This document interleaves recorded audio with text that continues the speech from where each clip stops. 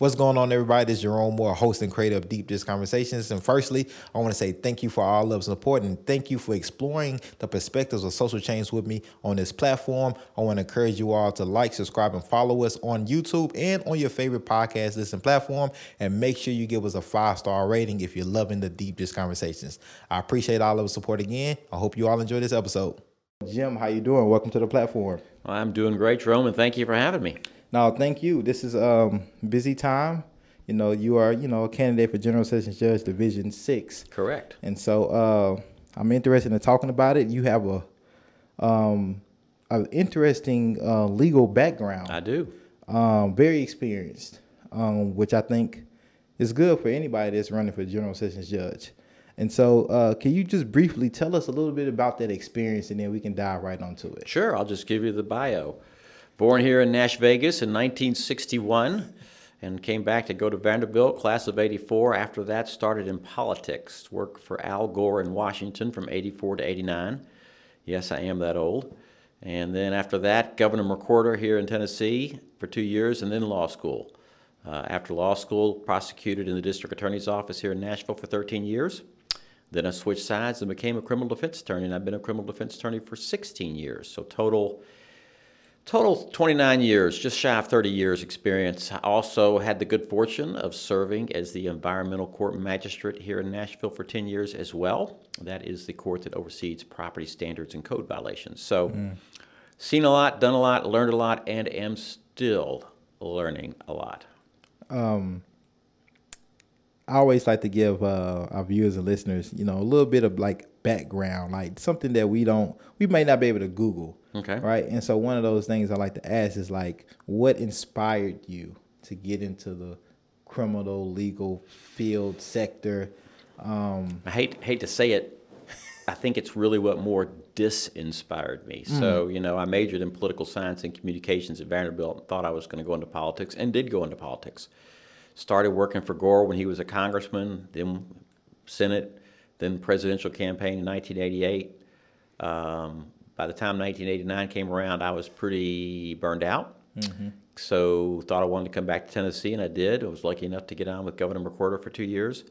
And then after 7 years in politics, I sort of realized, I really need something more stable. And law seemed like the way to go. I had known a lot of people in the DA's office before I even went to law school. And so when I started law school, it was always with the assumption that I would be a prosecutor. And so that's what I did. So let's go into that prosecutor, because you made that switch, right? Sure. What was your experience like in being a prosecutor? Yeah. Yep. So, I have a lot of different experiences as a prosecutor. I really do. You appreciate the difficulty that the police department has. You work with victims of all shapes and sizes, from property theft to families of homicide survivors, and you help them through some of the darkest periods of their life, and that can be rewarding. You also try a lot of cases, and I really wanted to and enjoyed being a trial lawyer. I remember towards the end of my career, I was trying 3 cases a month. Wow. And jury trials is what I liked to do. I think looking back on my career as a prosecutor, I'm proud of what I did.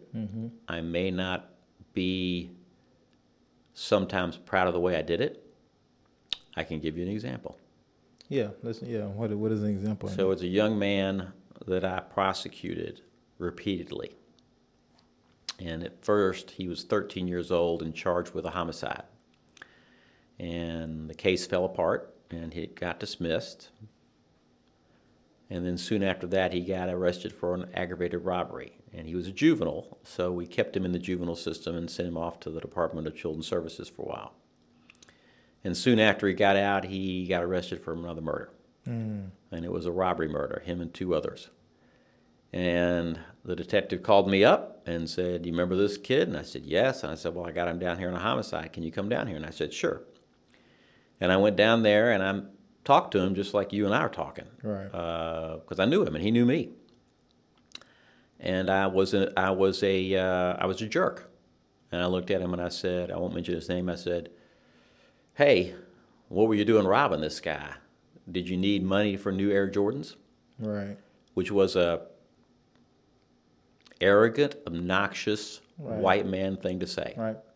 Some And lack of cultural competence. No. there. Yeah. Yeah. And he looked at me, and he looked at me, and he said, "No, Mr. Todd, I was trying to get money to get my brother and my mother out of the projects." And it was the biggest punch in the eye that I ever got from a 16-year-old. And what makes that story worse is that the younger brother that he's referring to, about a year and a half later, got arrested on a homicide, and his mother died about a year and a half later. And it was really at that moment that I realized that there was work to be done, Right. for lack of a better term. And soon after that, I got on the Juvenile Justice Reform Commission. The Governor Sundquist started in an effort to rewrite the juvenile code to prevent what happened from happening again, because it was clear that the juvenile system failed this kid. Right. And he got into the most restrictive rehabilitative program we had on that armed robbery and got out and bammo, right back in. And we worked 2 years on it, and it actually ended up, ironically, me fighting against the Juvenile Justice Reform Commission, because that commission was made up of a lot of prosecutors. Right. And their solution was to lock them up and throw away the key. They actually tried to move the jurisdiction for juvenile law backwards, meaning that if you were arrested on a certain crime at age 14, you were automatically an adult. And so I ended up turning around fighting them. Right. And, we made a lot of recommendations. The legislature never enacted any of them, and we still have the same juvenile problem we have today. You can check out my website, jimtoddforjudge.com, and you can read an article that Tennessean wrote about that experience, about Right. that. But that whole experience with that young man slapped the crap out of me and sort of got me on a path of justice reform, Right. back when I was a prosecutor. Right. So what does justice mean to you now, and what does that look like? And I know justice, you hear this when people like groups of people, we want justice. That can look different for different people and mean different things. So what does that mean to you, and what does that look like to you in our current criminal legal system? That's a tough one. I thought you weren't going to throw me any curveballs. Look, man. I can hit a curveball. This was It's a 90. nasty I was at 85. That was That's a a light nasty one. slaughter, my friend. You're right. It means a lot of things to a lot of people. I think if you just boiled it down to a simple definition, it's fairness. Okay. But justice to some people means public safety, community safety. Justice to some people means equality. Justice to some people means going through a system and coming out of it better than when you went in it. Right. And so different definitions for different people for justifiable reasons. Right. So you mentioned fairness. Sure. And you didn't get a chance at one of the forums I seen you participate in to really to talk more about this point, but I'm gonna throw it back at you about when we talk about black and brown folks. The criminal legal system, some people say criminal justice, criminal legal, some people say criminal punishment system has not been quote unquote fair to black and brown folks, black and brown youth. How can we achieve fairness when it comes to black folks, and specifically people of color, in this system?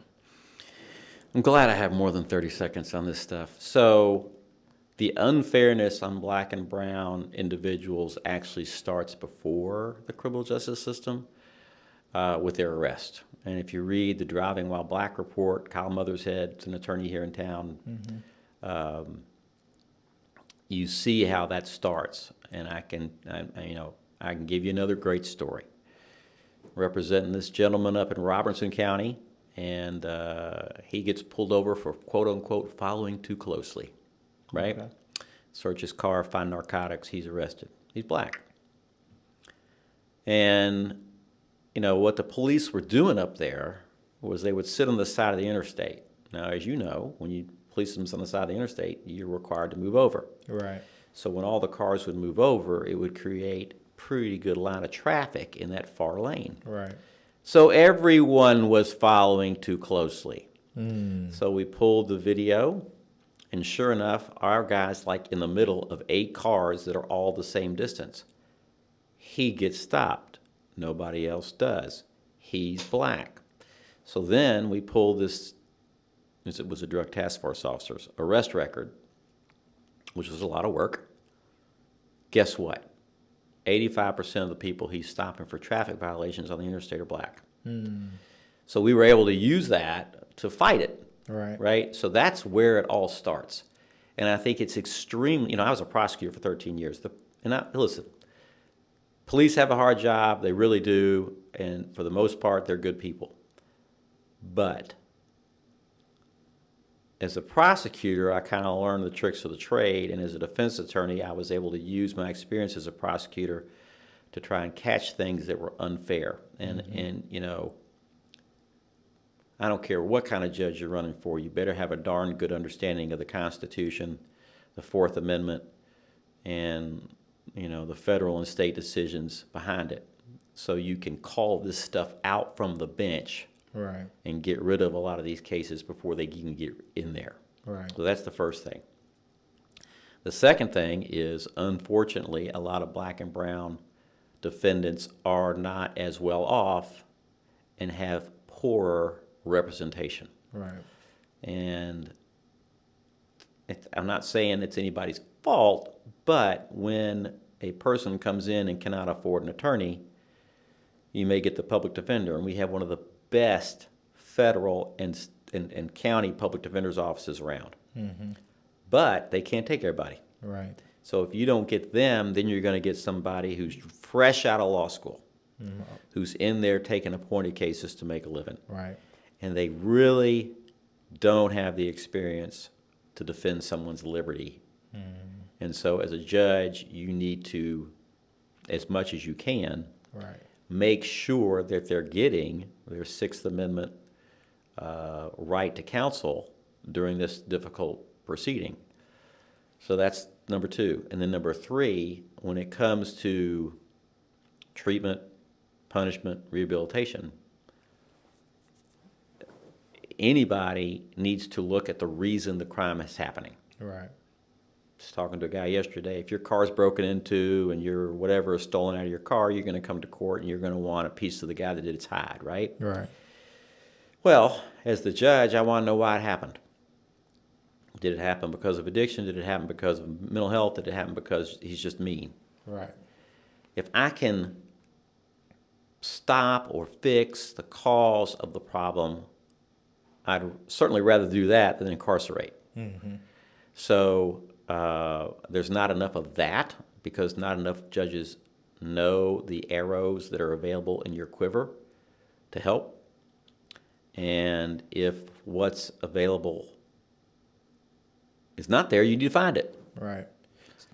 So I want to talk on that a little bit more. What are some creative ways then for alternative punishment outside of incarceration that you would look to employ, if sitting on the bench of, General Sessions Division 6?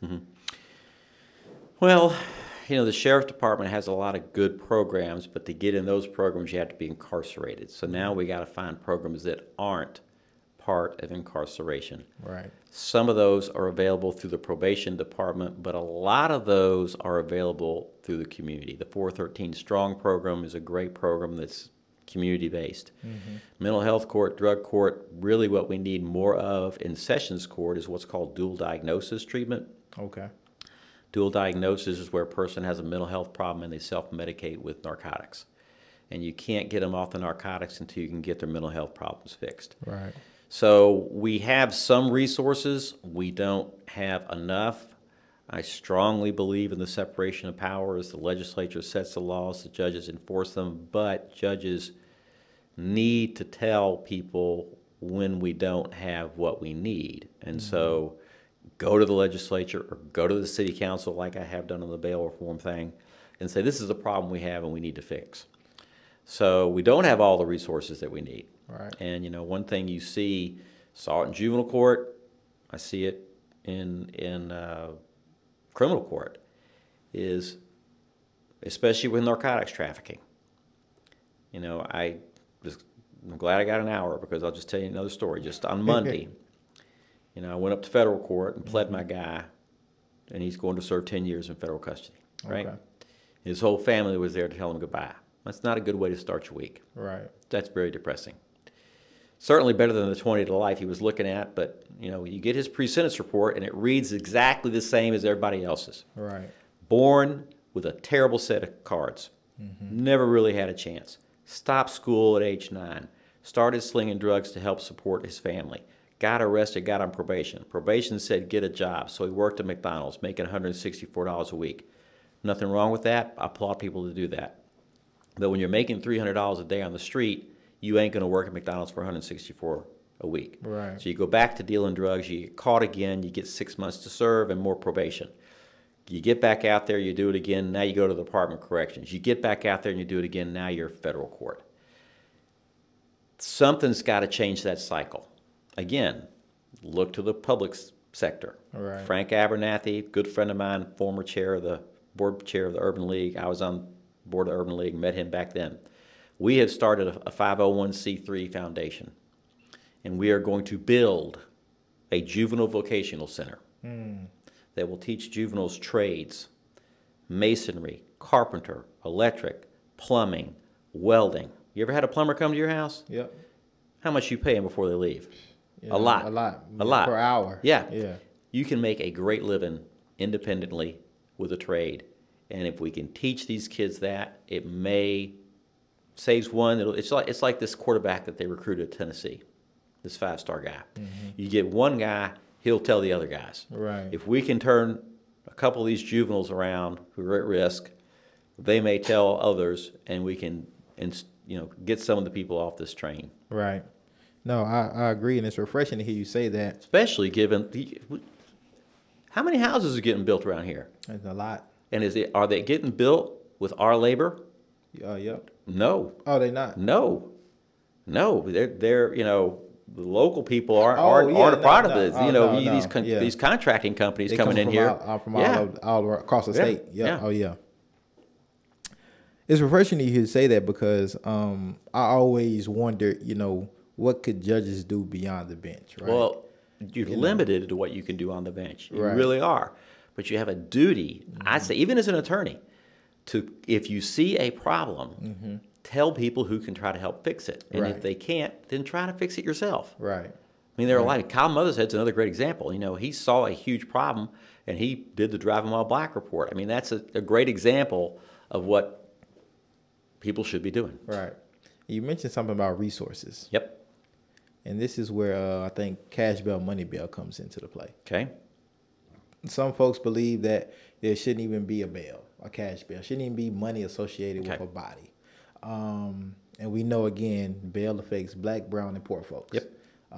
Which leads to another thing you said I wanted to go into too about trial. If I don't have the money, even though I know I'm innocent, I might take those 10 years. You're gonna take I might take whatever plea is offered, even though I'm innocent, because I don't have the right representation, or I don't have the representation I think they can justifiably prove my innocence because it was appointed to me, or I don't have the money to afford it. Right. So how does all that play into, you've been on kind of all kind of sections of this. Yep. And what does that reform look like? Okay, so let's talk about bail. Okay. Let's talk about bail. Bail is difficult. It pits two fundamental rights against each other, right? The right to be presumed innocent of the charge that's against you. So you should have nothing because you're presumed innocent. Right. Versus the right for the community to be safe against people accused of crimes and make sure they come back to court. So we are not an island, Nashville. We are one of 95 counties. We are controlled by the state legislature. The state legislature has written a law that says if you are arrested, a judge will consider the following factors in determining whether you should post bail. Charge. Is it a charge property crime, personal crime. What's the likelihood of conviction? What are your ties to the community? How many relatives do you have here? Have you ever lived somewhere else? Do you have a record? Do you have a record of failures to appear? You look through that laundry list, and that will determine whether or not you have to post a cash bail. If you do, then and only then is the magistrate or judge supposed to look at the final factor, ability to pay. Right. So, if you, Jerome, and me, Jim, are charged with the same crime, same likelihood of conviction, same ties to the community, same record of failures to appear, and I make $100,000 and you make $250,000, your bail should be over 2 times higher than mine. That's the way it's supposed to work. Right. Problems. First problem is that statute is not run through when a person is arrested. When you're arrested, you go before a magistrate. The only thing the magistrate has is a computer where they can look you up and they can look at the charge. They don't know a whole lot about you. They don't know your ties to the community. They don't know anything. And they'll make that decision. To get meaningful bail review, it could be 6, 7, 8 days before you're A, given a lawyer, and B, in front of a judge. Right. Well, in 6, 7, or 8 days, you've already lost your job. Right. Okay, so that's the problem. Knoxville is trying, keyword trying, to implement bail review within 24 hours. Appoint a lawyer, be in front of a judge within 24 hours. We need to try to do that too. Don't know how we're going to do it. It's going to be very, very difficult, especially over weekends, holidays. But really that needs to happen. That's number one. Number two, the federal system, well, first off, Tennessee has a cash bail system. Right. The state legislature is highly unlikely to ever change that because a lot of the rural counties, if not most of the rural counties, are fine with it. Right. Federal court does not have cash bail. They make you post a bond. Here, sign this bond for $100,000. You run off, you owe me $100,000. Okay. So you run off. Now, granted, the federal government has the IRS. Right. So they can go after you and your family for tax, all that kind of stuff. The state doesn't have that. But what the feds have that we really need, which is the basis of my bail proposal, which is on my website, is pretrial probation officers. Right now, probation officers supervise people who've been convicted. Right. So in federal court, if you or me charged with a crime and the judge lets us out, they're going to have you supervised. They're going to make you come in once a week. You're going to have to pee in a cup, no guns, maybe electronic monitoring. They may come run search your house. They may do whatever is necessary depending upon the charge. Right. Judges would be more likely to release somebody without having to post a cash bond if they knew they were being supervised, because that takes care of that community safety element of bail. If you go in custody right now and you're released without having to post bail, are you supervised? No. You're given a text message saying come back to court. If you post bond with a bonding agent, are you supervised? Nope. No. You're given a text message saying come back to court. You know who doesn't get text messages? Homeless people who don't have phones. Right. And then finally, to your point, people are in jail, they can't make bond, and the attorney comes to them and says, plead to this, time served and probation. Right. Well, I don't want to plead to it because I didn't do it. I'm innocent. Right. Well, you got to stay in jail for 6 months to get a trial. I'll plead. Right. So you see the problem? Yep. It's a huge problem. And Dawn Diener and others have worked really hard, tirelessly to try to help in this regard, and I'm not sure what the council will do, but it's a big issue. I want to get into that switch, that prosecutor to defense. Yeah. Kind of, why did you make the switch?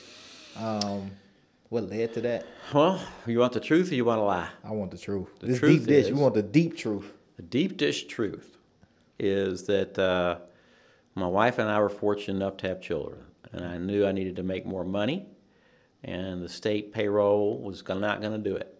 And so I went into private practice to make more money. I never really intended upon being a defense attorney per se, but after being a prosecutor for 13 years, I realized that that's really what I knew best. Right. And so that's sort of where I ended up.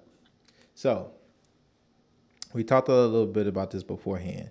But there's this thing out here. Yeah. There's this message. I'm going to read it so everybody can know verbatim what was said and so you can respond to it. Todd says that only when he switched from prosecutor to defense attorney did he realize that the people accused of crimes were real people. With real problems, I think is the end of that sentence. Yeah. And But so, yeah, so, and that's the truth. I mean, I mean, what, Todd thinks that defendants were animals. I mean, come on. Again, another story. One of my first clients was a guy charged with narcotics trafficking. And there was an issue with the search, and he claimed that the police were looking in a window and that they couldn't have seen what they said they saw. right. So, I'm going up there myself to take a look. And it was a duplex up in North Nashville. And, I went into the place, and it was really bad. There was mattresses on the floor where prostitutes would come and have sex for drugs. It was just a terrible, terrible situation. And I left that duplex, and I noticed that the other half of the duplex was a young family that had a little girl about the age of my girl. Okay. And I just remember thinking, I just don't know if I can do this. This is hard. And I went back and I talked to my law partners, and I said, this is hard. And they said, Jim, you got to get to know these people. You got to get to know where they came from. You got to get to know their problems. You got to get to know their families. You got to really get to know them. To be an effective defense attorney, you got to really get to know them. And they were right. And so getting to know your clients, and I'll use the term as people, and they'll may light me up on Twitter that it's Right. a term. Right. Getting to know them really well makes you try harder, I guess, for lack of a better term, but it also is harder because you hurt when they hurt. Right. And you see where they came from, and you see the problems they have, and you see, hey, I'm glad you got me probation, but now I got a felony conviction, which makes it even harder for me to get a decent job to support my family. So how am I going to get off this train? Right? So you feel it. You're with them, and it hurts, and it's hard. It's hard on you. It's hard on them. It's hard on everybody. So maybe I didn't say that well enough in the 90 seconds that I had to answer that question. But when I became a defense attorney, I really, really came to appreciate the difficulty that these defendants have, which I didn't appreciate as a prosecutor until the incident with the young man. But when you're a prosecutor, you're focused really on helping victims through something, and you certainly can empathize with defendants, but not nearly as much as you do or should do as a defense attorney. So this leads me to this next question, because you was once that person, and I'm sure there's other attorneys that might have the same mindset of not really fully understanding just human beings, whether it's lack of cultural competence. Sure. Everybody grows up with exposure to certain things and non-exposure to others. We have blind spots. Sure. As a judge, you will be allowed to be able to appoint somebody to a case. Where does that come in at, to where you're doing checks and balances, where you're vetting possibly appointed attorneys and making sure they don't have particular blind spots, that they properly represent this particular man or woman in any particular case? It's a great question. So you will have to appoint lawyers because there's just not enough public defenders to go around, number one. So if you appoint someone to a case and you know what they're charged with, and you see deals that are made, right? Now, deals, I hate to say deals. It's a naked statement, but it's reality. Right. Plea bargains are based on a lot of factors, and one of the factors is the strength of the case, right? Right. I say this to people all the time. If you're charged with murder and they're offering you life, and the only witness against you is a half-blind person who was a quarter mile away, why are you going to take that? Right. You go to trial and lose, you get that. Now, if you're charged with murder and they're offering you 20 years, and it happened in front of a Kroger with a video with 20 churchgoers on a bus, saw the whole thing, and you confessed and there's DNA, well, maybe you ought to think about that 20 years. Right. So in other words, if you see what the charge is and you can get a good understanding of what the proof is, and you see a deal that is not near the other type of deals that are given out by that prosecutor, or fits the person, lack of record, whatever, you got an obligation to say, hold up, Right. what are we doing here? Something's not right. Pull the attorney aside and say, this doesn't look like a very good deal. Have you tried this? Have you thought about this? Have we thought about this program? Is there some other alternative than locking this person? So you have to intervene. Right. Okay. It's good to know because, sometimes judges don't intervene. Well, it also, on the other side of the coin, I mean, if Right. there's a person charged with the DUI fourth and the blood alcohol is 0.25 and there was an accident and they're offering him a first, you're going to say, why are we doing this? Right. You know what I mean? Restorative justice. What does that mean? What does that mean? A lot of different definitions. A lot of definitions, and this has been used a lot lately. People throw it around. People It's a are catchphrase. People are throwing around, we want restorative justice. We do. How do you feel about restorative justice, and what does that mean for Nobody feels bad about restorative and justice. what does that mean for public safety, and what does that realistically look like for both sides? The definition of restorative justice is for people to go through the justice system and be made whole without incarceration. Right. Generally, that's the goal. That can take place through mediation, that can take place through community court, that can also take place through what we have now is what's called the diversion system, where you plead guilty to a crime, you agree to do some certain conditions. If you do so successfully, then your case is dismissed and wiped off your record. There's under advisement pleas, pretrial diversion, judicial diversion. There's all kinds of ways to achieve that. And under any possible scenario, that should be your goal. A federal judge, in an opinion that I like to use a lot, said that a felony conviction is a life sentence. Right. It affects everything from your ability to get housing, to your ability to get a job, which affects your ability to get housing, your ability to vote, which is a fundamental right, bear arms, all across the board. So saddling somebody with a felony, even though they're getting probation, sometimes it's not the best deal. Right. So whenever possible, you want to try to find a way to use the resources that we have, whether they be the laws that we have or the community-based resources we have, to try to get people through the system without having a record and making sure the victims are cool, right? So the victim can sit down and say, hey, you broke in my car. I need this $525. Fix the window. And why did you do it? Why'd you do it? I want to feel, go and makes the victim feel better too. Right. So that's what restorative justice to me is all about.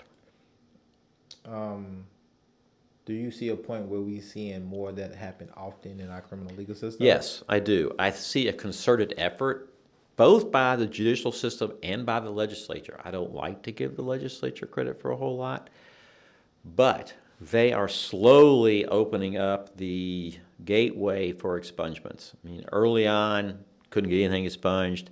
And then you could get misdemeanors expunged. Now you can get some felonies expunged. Now you can get some felonies with combination of misdemeanors expunged. Now you can get big stuff expunged if it's over 30 years old. I mean, every year we seem to see a better widening of what's eligible to be expunged. The problem is, who knows about it? So the attorneys need to know about it. The attorneys, and I don't like to give a whole lot of points to Williamson County either because it's a tough place to practice law.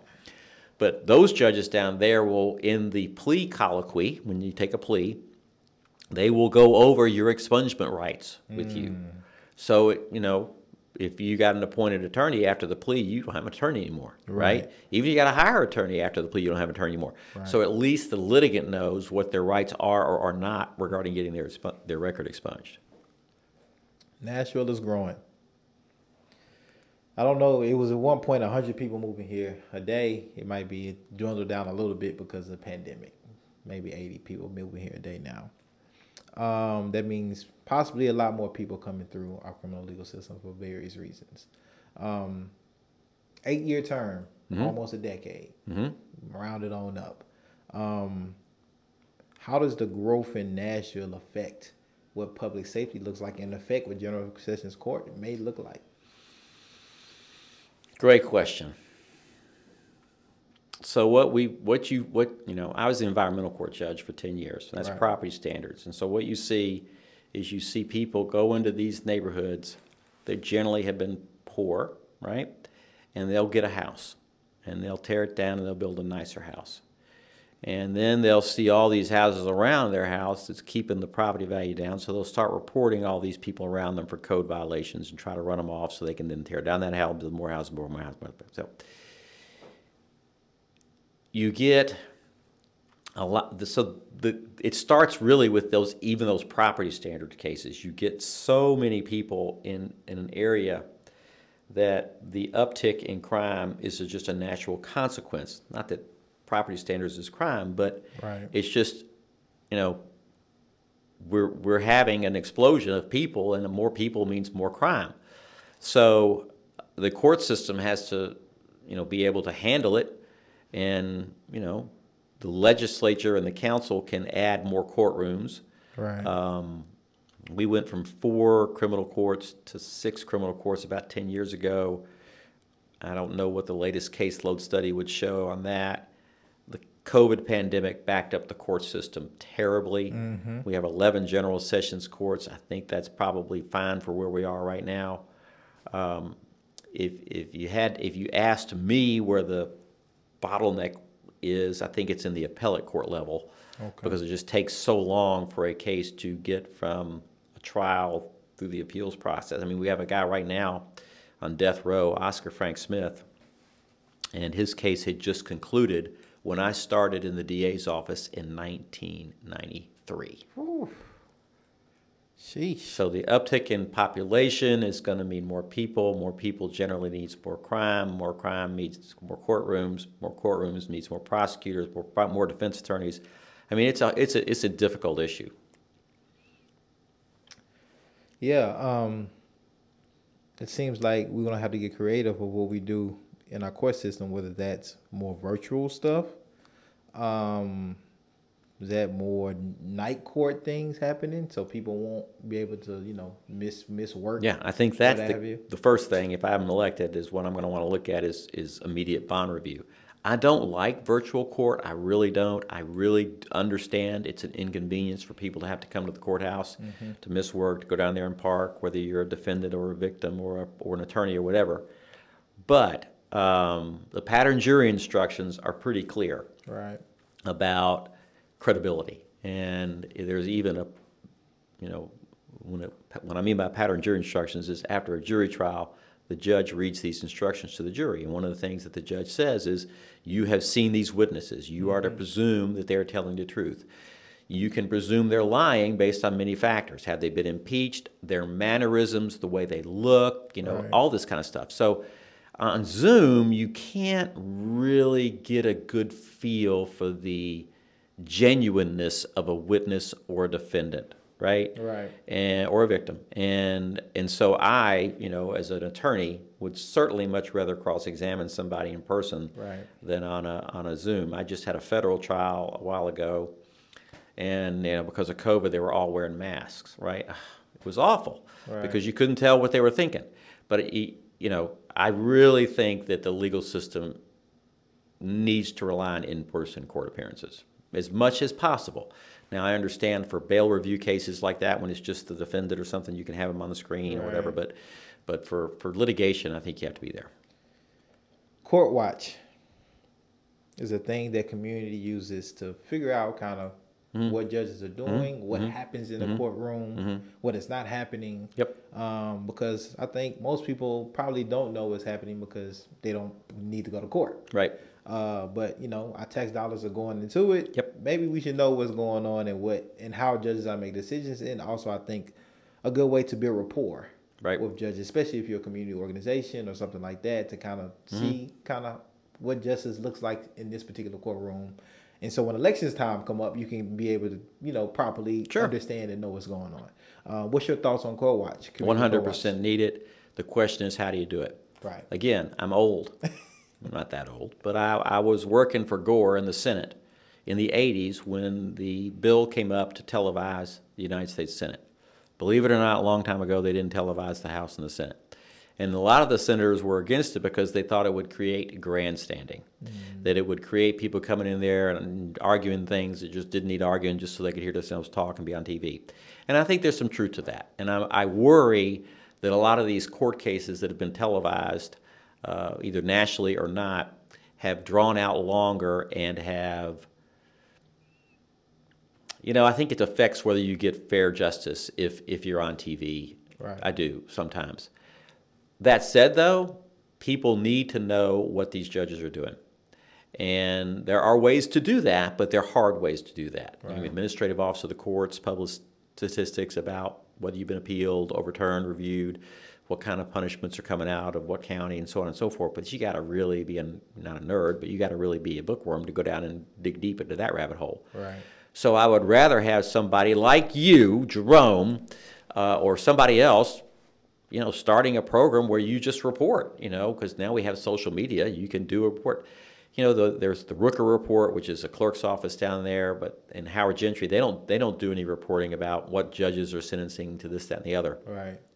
But somebody needs to start doing that because, we've had a lot of bad judges. Right. Let's just be fair. I practiced law as far as West Virginia to the north and Georgia to the south, and I've been in front of good judges and bad judges, and right. you can tell what they are. What would make you a good judge? Or what makes you a good judge? I think your perspective and your experience. I think, obviously, I don't want to be basic, but knowledge of the law, knowledge of the Constitution, knowledge of the rules of criminal procedure, civil procedure, because General Sessions has civil court jurisdiction as well. Patience. I think you got to know you're not the smartest person in the room. You got to be willing to learn, even though you're the judge. You got to avoid robe fever at all costs, and treat everybody with respect. I know that sounds like common sense, and it is common sense, but you probably know better than I do that there are a lot of judges that don't treat people that way. And again, going back to the environmental docket, I learned that if you just are patient with people, you explain the law to them, you let them get their say in court. Right. That's really important. Let them vent. Give them their fair shake. They won't feel like the court system's shafting them. They'll feel like the court system's helping them. Right. You have two opponents. I do. And at this point in careers, when you're running for a judge, everybody's smart. Everybody's, knowledgeable, right? Sure. Everybody's all these amazing things, right? Amazing attorneys and lawyers and all this stuff, right? And so I already answered that part for you. All right, I've done this enough. I know I answered this part for you. So with all that being said, knowing your two other candidates are smart, intelligent, great attorneys, have good tenures as well. What separates you from them? A lot. Number of years of experience. I've been doing this a lot longer than one of my opponents and longer than my other opponent. I'm also the only candidate that's worked both sides in the criminal justice arena. And, I think that's extremely important because I learned a lot in my 13 years as a prosecutor that I've used as a defense attorney and vice versa. And I think to be effective, you have to understand how both sides think. Right. From the civil side of General Sessions Court, again, I'm the only candidate that's had experience as a judge. I was a judge for 10 years on the environmental court docket, which, as I mentioned, is primarily pro se, unrepresented litigants who are not like being told what they can do about their property. Right. And, you have to treat the people in the General Sessions small claims court because it could be me against Vanderbilt or me against Macy's or me against Beeman Automotive, right? Or me against my landlord or me against my contractor who, and I won't have it a lawyer, but they will. Right. So you got to help them. You got to treat them fairly. I have the experience there. And I'll be honest with you because this aggravates the you-know-what out of me. I hear all these people talking about bail reform. I hear all these people talking about justice reform. Well, where were they in the 90s when I was on the Juvenile Justice Reform Commission and when I was fighting off these prosecutors who wanted to try juveniles at 14 years old automatically as an adult? Okay? Right. The Drug-Free School Zone Act. 10 years ago, I wrote an editorial to the Tennessean saying this has got to go. Right. because it unfairly affects inner city minority defendants. Right. And it does. And, fortunately, the legislature has fixed it to a degree. It's not perfect, but it's a hell of a lot better. Right. Was it 1,000 feet now instead of No, it's 500? gone down. First off, I don't know how much time we have left. Yeah, but, we got as okay, much as time so as you want. Yep. the rural counties, you got your elementary school, your middle school, and your high school. They're all right next to each other, right? Right. So I get that. But in Davidson County, when it was 1,000 feet, there wasn't a square inch of Davidson County that wasn't within 1,000 feet of a school, daycare, church, or park, right? Right. Number two, the Court of Appeals ruled that it doesn't matter if the transaction is within a school zone, but even if you travel through the school zone, right? Right. Even if the school is closed. On an August Saturday afternoon, right? So I had a client driving up I-65 with some drugs, and he passed John Trotwood Overton School right on I-65, so he got charged with a school zone violation in the summertime, and I just thought that was just absolutely ridiculous. Not only that, but it raises the level of felony up one and makes it non-probatable or parolable. So you're looking at possession with intent to distribute over half a gram of cocaine in a school zone, which again could be August on a Saturday night on I-65, is 15 to 25 to serve, which is the same as second-degree murder and child rape. That was insane. So now it's back down to 500 feet. But what's most important is that there has to be proof that the drug transaction in some way or effect was involved around a school activity, okay? Right. So if you want to be stupid enough to go sell drugs right outside of a Hunters Lane football game, go do it, but you're going to get hurt. Right. You're going to get punished, right? So I get that, but it's a lot better than it was. Going back to your question, what are these other where were these other candidates? About that. Everybody gets up there. I'm for bail reform. I'm for bail reform. I'm for bail reform. Okay, where's your plan? Right. I saw a problem. I've seen a problem. I've gone to the Metro Council with it. I've talked to a lot of the council people. I don't know what they'll do about it because it's a budget issue. But I mean, I've been working with justice reform both as a prosecutor and a defense attorney for 30 years. So, number of years of experience, diversity of experience, bench experience, and judicial reform experience. I'm 60 years old. I'm running for one term and one term only. I'm not going to sit up there the rest of my life. I want to end my career giving back. I want to end my career sharing what I've learned. And I've learned on this campaign that there's still a lot more to learn. Right. I was going to ask you that, after 30 years, Sure. why run for judge now? Yeah.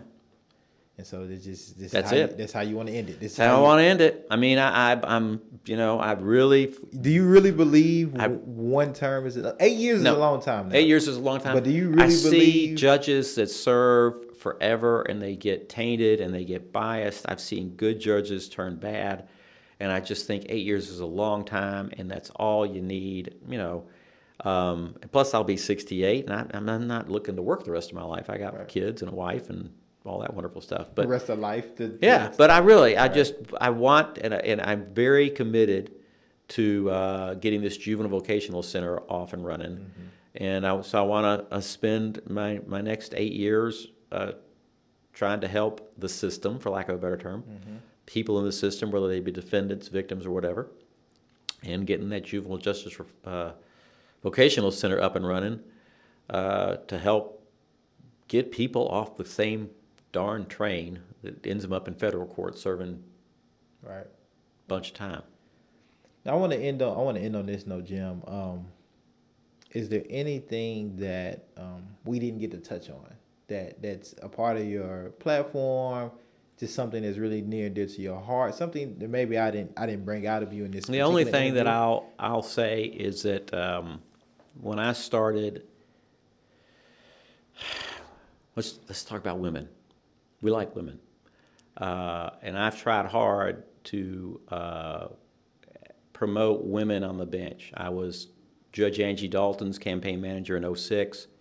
I was Anna Escobar's finance director when she first ran, and I was Jennifer Smith's treasurer when she first ran. And I'm glad to say that all three of those people are on the bench doing a great job.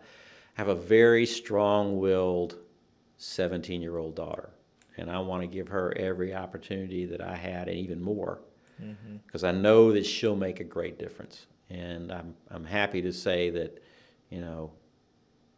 in my 30 years of practicing law, that women have, more women have gotten on the bench and more women have become lawyers. I'm partners with a woman, Katie Hagan, fantastic lawyer, and I've enjoyed doing that and seeing that. That would be the only thing that I don't think we've talked about. Well, Jim, I really appreciate your time, but I also want to give you a moment to tell people how they can support you. Where can they go to do that? I'll tell you where they can go. They can go to the Howard School, punch the button by Jim Todd's name, and they can do that this week. And then early voting opens up next week to more locations, and Election Day is May 3rd. That's how they can support me, is their vote.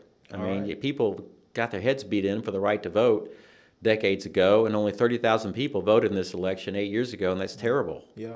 My wife says that having a good judge is like Vanderbilt Children's Hospital. You never want to have to use it, but you want a good one when you go. Right. So, vote. Well, Jim, I appreciate your time. Thank you. This is an hour? Yeah. It's the quickest hour of my life. It goes by fast when you're having fun. It does. And next time, I make sure I cut all the questions. We're going to do 2 minutes, and that's it. God, I hate that. Hey, thank you for what you do. Thank you, Jim. Till next time. Till next time. Bring you back to talk about the Juvenile Vocational Center. All of that good stuff. Okay, let's do it.